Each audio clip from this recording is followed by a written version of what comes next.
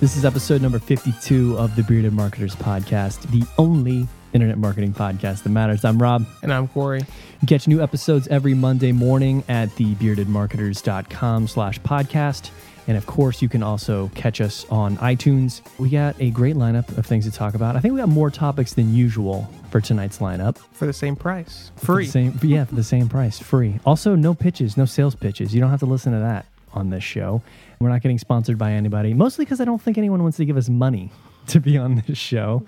But we will not be pitching any products that we don't use ourselves. I think that's a key difference between us and everyone else. So, my man Corey, what are you drinking tonight? Let's get into this. First of all, I would not recommend. It's disgusting, but we're trying something new. It's called an Americano. So equal parts Campari and vermouth with a little bit of blood orange bitters and club soda. Not good. Is that a sweet or dry vermouth? It's something that tastes disgusting in your mouth drink. It's a dry vermouth, though. Well, I'd like to give you congratulations. You managed to make a drink with two of my least favorite liquors, and I can't even imagine how bad that must taste. It must linger for a while there, It tastes like drinking out of a shoe, to be honest. But how about you? I don't want to recount the whole tale every time. I'm going with an old-fashioned Buffalo Trace bourbon. Always a solid choice. My custom mix of bitters, little dash here, dash there. I don't know, I lose track, but it's delicious. Fog starts rolling out of the glass. Yeah. The concoctions. Exactly. All right, well, let's go ahead and get started. But before we do, if you have a suggestion for a topic, maybe one that you wish every week they need to cover this, but we haven't yet, give us a call, 904-270-9603, or drop us a line at thebeardedmarketers.com on our Contact Us form, and we'll be certain to work it in sometime in our content schedule. But for tonight, we're going to actually reverse it on you, and Google Corner is going to be first, covering some changes there. We're going to be going over some tactics on how you need to deploy Twitter integrations on your site. How do you get that engagement up and get those Twitter followers just engaging like crazy? We're going to be moving on to privacy and disclosure. Are these things that we need to be considering as marketers? What are some of the implications? And then lastly, wrapping it up with marketing flywheel. ... We'll get more into that at the end of the show, so you have to stay tuned. But a very interesting discussion, I'm sure, will be brewing out of that one. So first things first, Google Corner, our favorite search engine, some new happenings around there. First of all, we wanted to cover an interesting question that arises time to time is when you're running an e-commerce site, what do you need to do with out-of-stock products? You know, when products go out of stock, do you need to remove them from your site? How do you need to treat that with the search engine so you don't get bad content all throughout your site that might reflect poorly on your quality scores? Our favorite guy, Wrecker of Dreams, Matt Cutts, was interviewed. If you're not familiar with him, he basically heads up the policy team within Google and heads up a lot of the spam issues, basically getting sites removed from Google and destroying people's dreams. Great YouTube channel. If you have some free time and want to learn about some of the more intricate details of SEO on Google, check him out on YouTube. He's got a channel where he does videos that fields questions like this one. I think every few days or something like that. So really good stuff. Which they've recently stepped it up. Before it was every couple of months. You'd hear whispers down the hallway, but now they've gotten much more regular. So definitely worth a check out. Basically, long story made short, he said it depends. It depends on the size of your site and how many out-of-stock products that people are going to encounter is how you need to handle the situation. So if you're a small-time site, it's not going to happen very frequently, and it's not a huge mix of your pages, then it's okay just to leave the page as is and potentially just roll with an out-of-stock product until it comes back in, and that shouldn't cause you too much heartache. If you're more to the medium and large size of e-commerce, which he didn't really quantify who that is, so I guess you're going to have to take that for what it is, but you should actually 404 those pages in most cases to redirect people potentially to your homepage or start over their search to keep good continuity on your site, which is maybe not the most intuitive way to address your products out of stock, but it is something that they recommend doing to essentially keep your high quality scores. Now, one other option that they talked about, there is certain meta tags that they have been made available that Google respects and around expiring pages and or product unavailable after. And these particular tags will be respected by the search engines and will take up to a day after they've been read by a spider to be respected in the index. And he said basically the benefits there are, again, keeping the most relevant pages in your Google index. Also, you're not sending people to products that are going to be out of stock, and one of the quality measures that they take into account when they come to a site. So if you're an e-commerce store, you have a lot of out-of-stock products out there or discontinued, you might be suffering from some ranking issues if you have a bunch of those sites lingering out. Yeah, this seems like one of those things that is just highly situational and will vary depending on exactly how your business runs. There are a lot of companies out there who regularly run out of things. In those situations, I can't see it making sense to 404 those pages. Or, you did mention like maybe discontinued products. In that case, I don't understand why you wouldn't sort of 404 those pages and like redirect people into maybe some other more relevant products. And this is just one of those things where I wasn't aware of some of those meta tags, but I think that this is just some common sense needs to be applied. I mean, if you don't carry the product anymore, you shouldn't have that as a page on your website. Right, and maybe you do a little bit more of a intuitive 404. In your case, if you're running out of a product, maybe you're not necessarily taking them back to the homepage, but back to a category so they can select a relevant product for them. Or maybe you're not even really doing that. For example, there's some kinds of products where, okay, you're out, but I want to put my email address in, right, and because I want to get notified put my name of on it. it. And I still want to read about it, so I don't want you to send me away from that specific product page. That's just a really weird situational one. I think those suggestions he's giving, though, apply to sort of mass market e-commerce stores that sell things that a lot of other people sell similar things for. So It makes sense in a lot of those scenarios. So moving right along, this is a good topic. So we were actually prompted by another article to discuss what happens when you get a notification from a search engine like Google that your site has come under review and is about to suffer a spam penalty. In the article that we read, it was kind of an interesting situation to where a site had received notification from Google that your backlink situation does not appear to be natural, and to the effect that we think that you are trying to game the system, so you're going to potentially suffer some consequences. So they kind of ignored it for a while, which they readily admit. And then they started noticing that their organic rankings for a lot of their non-branded terms were really starting to suffer. So it was really this documented saga, and we'll tweet out the link so you can read it, over, I think it's almost 2 or 3 years of how they can get back into Google for these key terms and essentially rebuild their reputation within Google. First of all, for those that don't actively monitor the communications between Google, you should always be checking your Google Webmaster Tools and seeing if there is any communication to you, because a lot of this stuff can have some drastic impacts to your site. So if you get one of these spam notifications or a penalty message from Google, you do have the opportunity to also respond back to it and ask Google to reconsider your site. Essentially saying, yes, we saw your message, we're sorry, we changed some things around here, will you have us back? And so that's what this company did over the course of a couple of years. They were chasing bad links, bad affiliates, things like that. The whole blog post documents all of the efforts that they had and gave some interesting tips on how to go about that. I will say that their final solution is a little bit sketch in my opinion. I don't know if that's actually something I would recommend, but it worked for them. Mm-hmm. But I know that you've had a lot of experience kind of in this industry, lots of tears. Yeah, I think I could write a several volume novel about all of the things I've gone through with reconsideration requests with Google. And even before they had that sort of formal process in place, going back and forth with random people that we knew at Google and other random SEOs in the industry to try to get some of our websites back in the game. It's really one of those crazy things where specifically we still have one site I think who is still sort of penalized, and it's been probably 2 or 3 years now.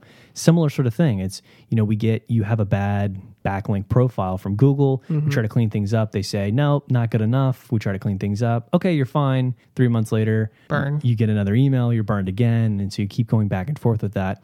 I think some sites, some industries are just maybe destined for that, depending on how old your site is. If you're not really an old established website, you're kind of destined for that kind of fate, especially if you have bad backlink building practices. I think, though, the takeaway maybe from that specific article that you were pointing out, and like you said, we'll tweet it out so everyone can read it more in depth. 2 things. One is that they had their own in-house people going out and building links in a bad way.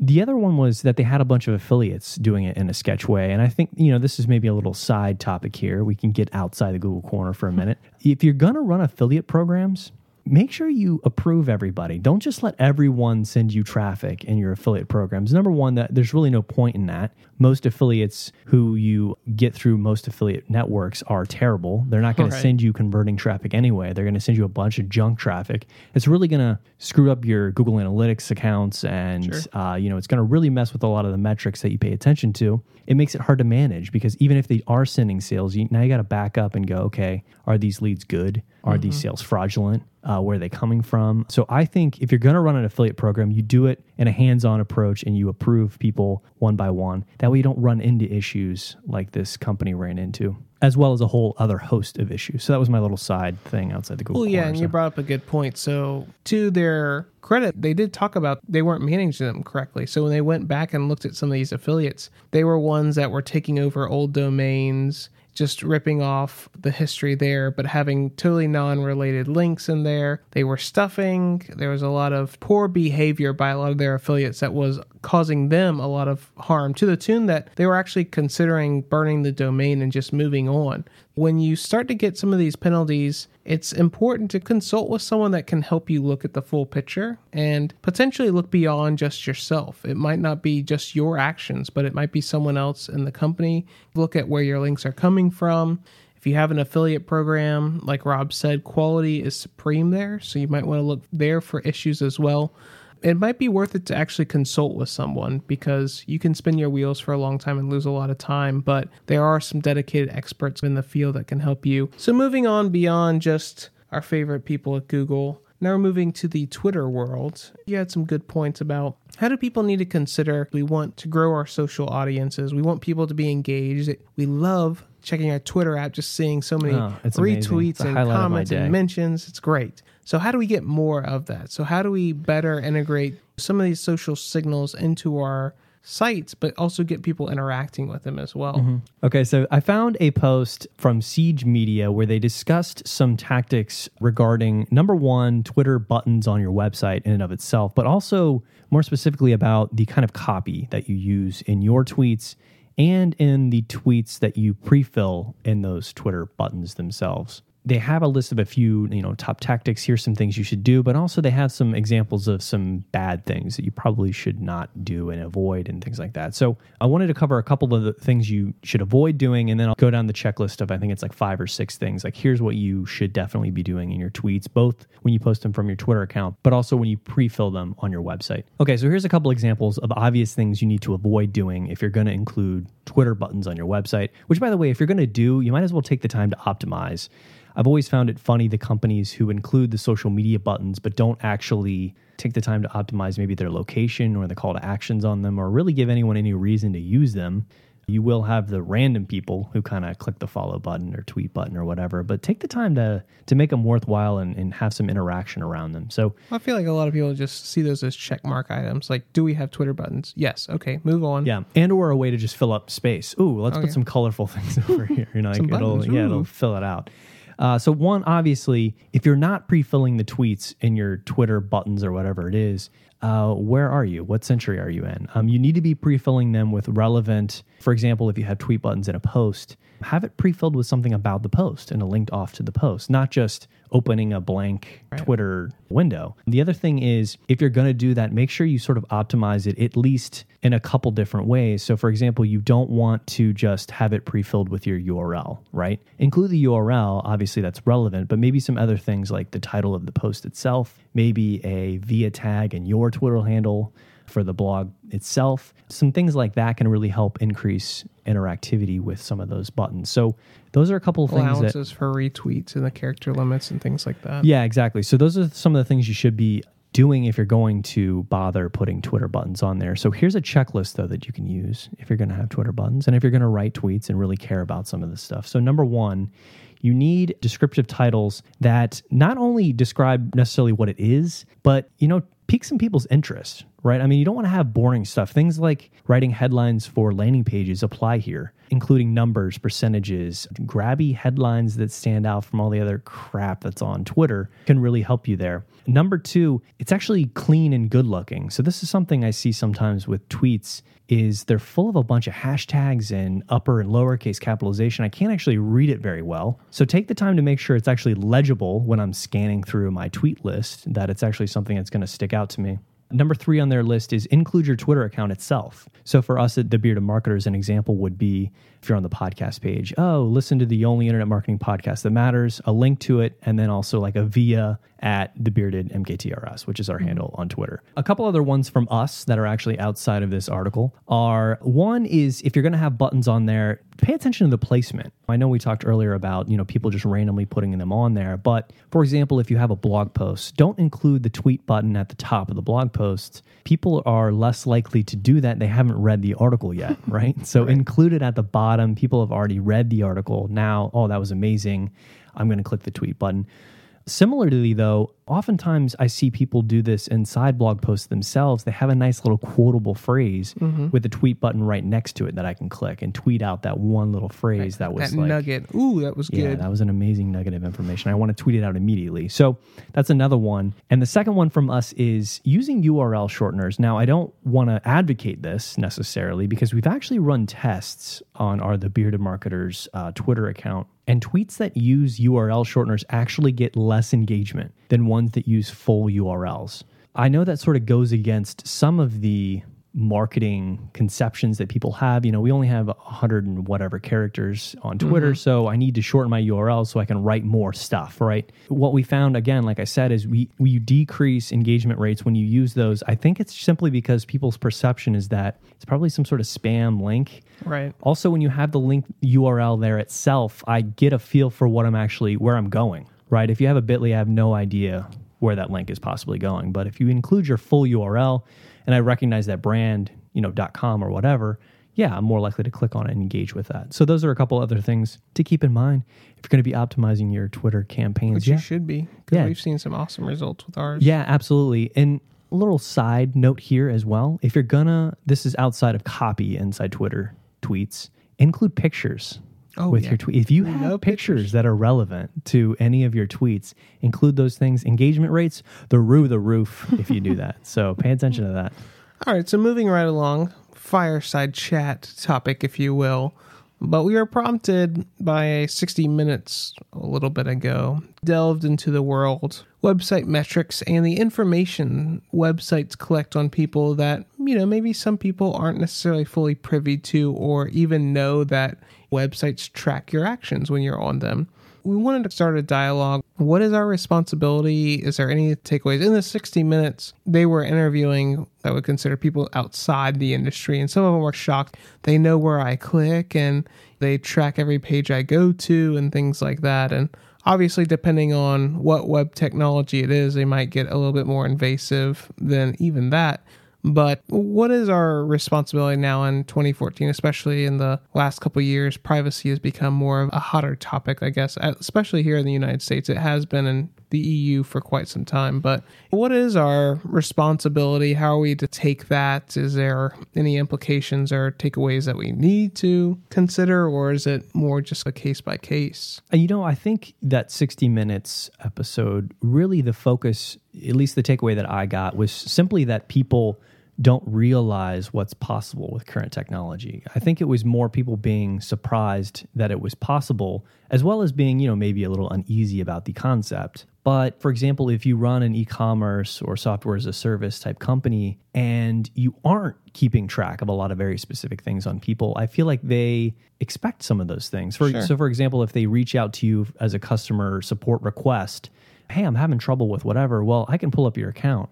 And I can see everything you've been doing. I can see, okay, you were making it to this page and something was happening here. So I can help you now. I mean, this is not just trying to keep eyes on everything that you do, right? As some creepy marketing overlord. I'm trying to actually make the experience better. And I think that's what a lot of marketers use this. I think where it starts to get hazy for me personally is with a lot of the remarketing setups that are out there. I like remarketing. I'm a fan of it. but very surface level remarketing. Some companies get very specific and start passing around personal identifying information, and it gets a little hazy for me with some of that stuff. Yeah, there's actually some newer features coming out as well for a lot of platforms where there is a shared history of people as they come onto your site. So there's been this big push, particularly again in e-commerce, but Legion can use it as well, where there are now large groups of companies that are sharing information on visitors. So when you come on other sites, they actually know something about you, even though you've never visited. So I forget the vendor, I think it's Blue something, but they essentially sell a product where they have a collection of very large sites that have signed up. And you can gain some personal attributes from this person and certain interests that they have, which I guess you can sort of get in a way with some of the demographic information that Google allows you to target. But this gets a little bit more granular than that. And I think that once we start bridging into that realm, it starts getting a little more invasive. And I think that there might be a recoil with some people when they start to learn not only how much we watch people, because I think there's some very valid reasons why we collect some of the information, like you discussed. Normal brick and mortar stores have surveillance and they watch people to make themselves better. I think really what it needs is two-sided conversation instead of people out there to shock, scare them and how much is getting collected. But I think it also is going to cause certain marketers to have conversations of, yes, we know certain technologies are out there that actually might make us a little bit more money, but from the standpoint of the privacy of users and what we want to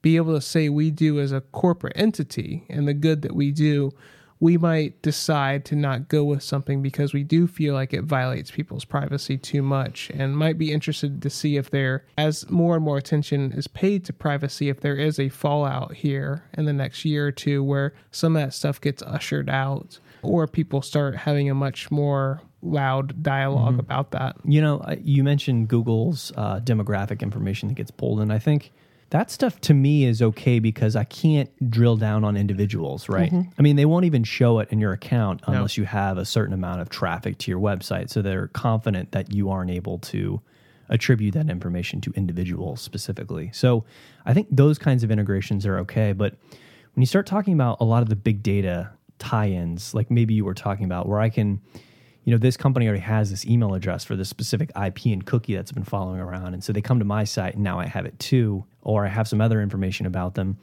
Or even things like, okay, you came to my website, I had your IP, I was able to back out your company name, you submitted your email address. Now I have your company name and email.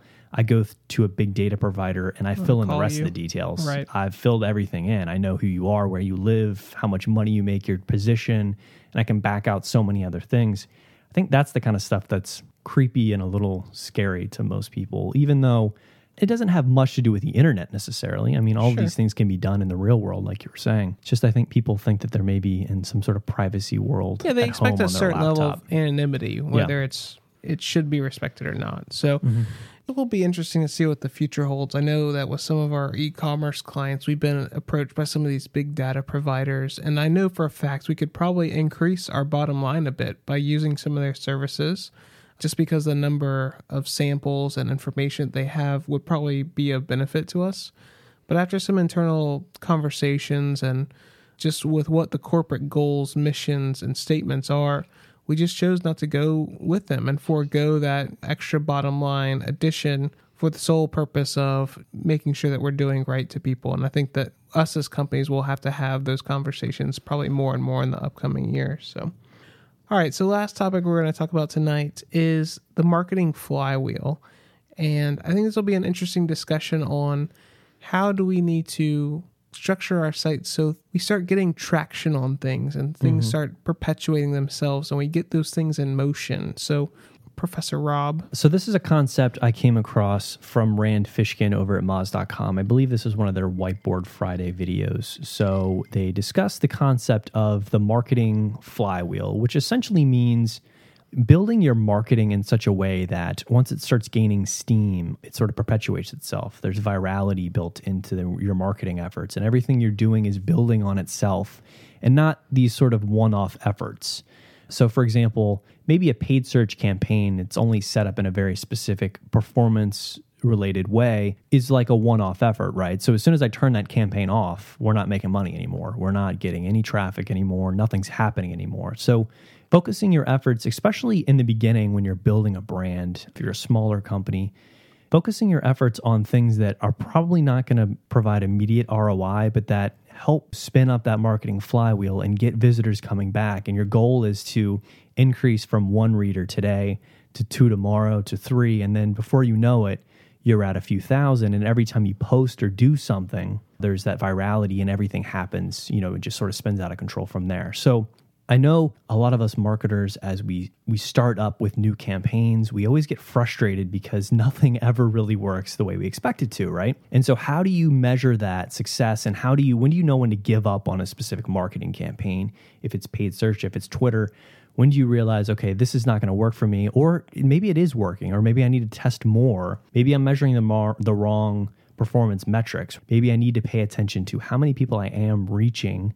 And just because I only get a couple email signups, well, that's huge for us, because that's going to turn into another few tomorrow, and then even more than that the next day. And every time I put things out, my content naturally spreads around. I don't have to spend money to get that stuff out there. So this was another sort of marketing concept that we could just sort of discuss on the show.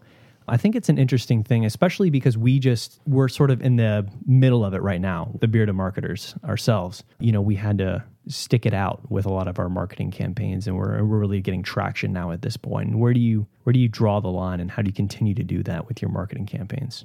Like you said, we're right in the middle of that. And I think for us, a couple things kind of bared out is, one, determining where your time is and having a good budget allocation of what is the cost of your time, and measuring that also with the level of quality that you can put out. So when we first started, we were juggling all of the social channels out there. We were on Pinterest, we were on Facebook a lot, we were on all these types of things. And we just finally got to the point where we found some good traction in certain, particularly Twitter, Facebook, that we found really good responses, but also we felt like it fit our own niches as well. We felt like we could respond well to people. We felt like our personal style reached out to those people the best.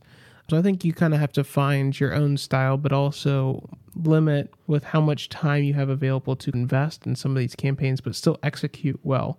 Because I think that's an issue with a lot of people in this concept, is they try to spread themselves too thin. Mm-hmm. And so the quality suffers, and it's to the point now where so many people are marketing online that you can't necessarily suffer in that quality measure and still make it out all right. It's not like we're still in this gold rush and there's so few people out here panning for gold that you just get lucky.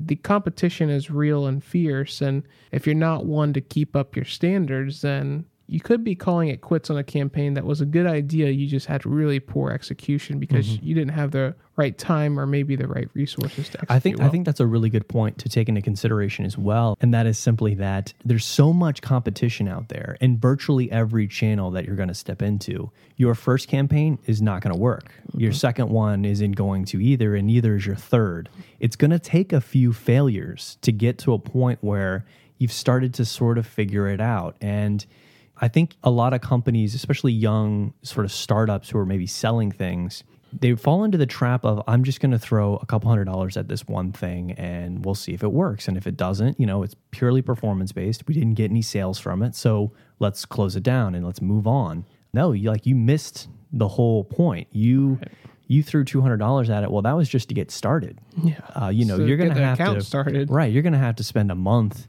and a few thousand to see if this channel is going to work, to really get to a point where you're getting some traction. And again, getting visitors in and out of your website through that channel and spinning up that flywheel so that people keep coming back and spreading the word, especially with the social networks. So just a definitely interesting concept to keep in mind when you're out there.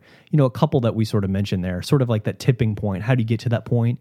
But also, how do you not give up so easily and so early on campaigns that you're testing in different channels? It's one, understanding the mediums that you're working in, but two, having properly allocated enough working capital. Like, take whatever you think you need and maybe triple that. And that's like what you should be starting with. And I think you made a great point of, because we have all these metrics and stats, we expect things to be very ROI driven and get immediate responses. But when you're working with things like AdWords or things like that, and you're starting a new idea, if you don't have any history built up with them, you might be throwing $1,000 or $2,000 into an account just to really essentially establish that relationship with Google, and don't really expect that much in return. You're just starting that conversation, or like you said, you're starting that audience. So maybe we'll dive into this in another episode, because they're kind of running short on time. But it is an interesting concept that we're going to flesh out a little bit more, maybe give you some more tangibles to share what our growing process has been like. Because there's probably a lot of people in that small startup-ish type of situation. How do we get that ball rolling to where we're not having to, work till midnight every night just to get maybe a couple tweets here and there? So that's going to do it for us on this episode of The Bearded Marketers. First of all, thank you for your time. We appreciate it. If you enjoyed yourself, share with a friend. And also share a review with us on iTunes. It'd be greatly appreciated. If we didn't cover something that you're really interested in, or have a topic for us to cover, give us a call at 904-270-9603. Rob loves pouring over the voicemails, having a good laugh. But also you can drop us a line at thebeardmarketers.com in our contact us form, and we'll try to work it into an upcoming episode. Also, if you're an expert and you want to be on the show, not to pitch products, but to share some good marketing advice to our audience, drop us a line at the website as well. We have a couple interviews that we've done that we're going to be featuring on the show. But again, that's going to do it for us. Thank you again for your time, and we'll see you next week.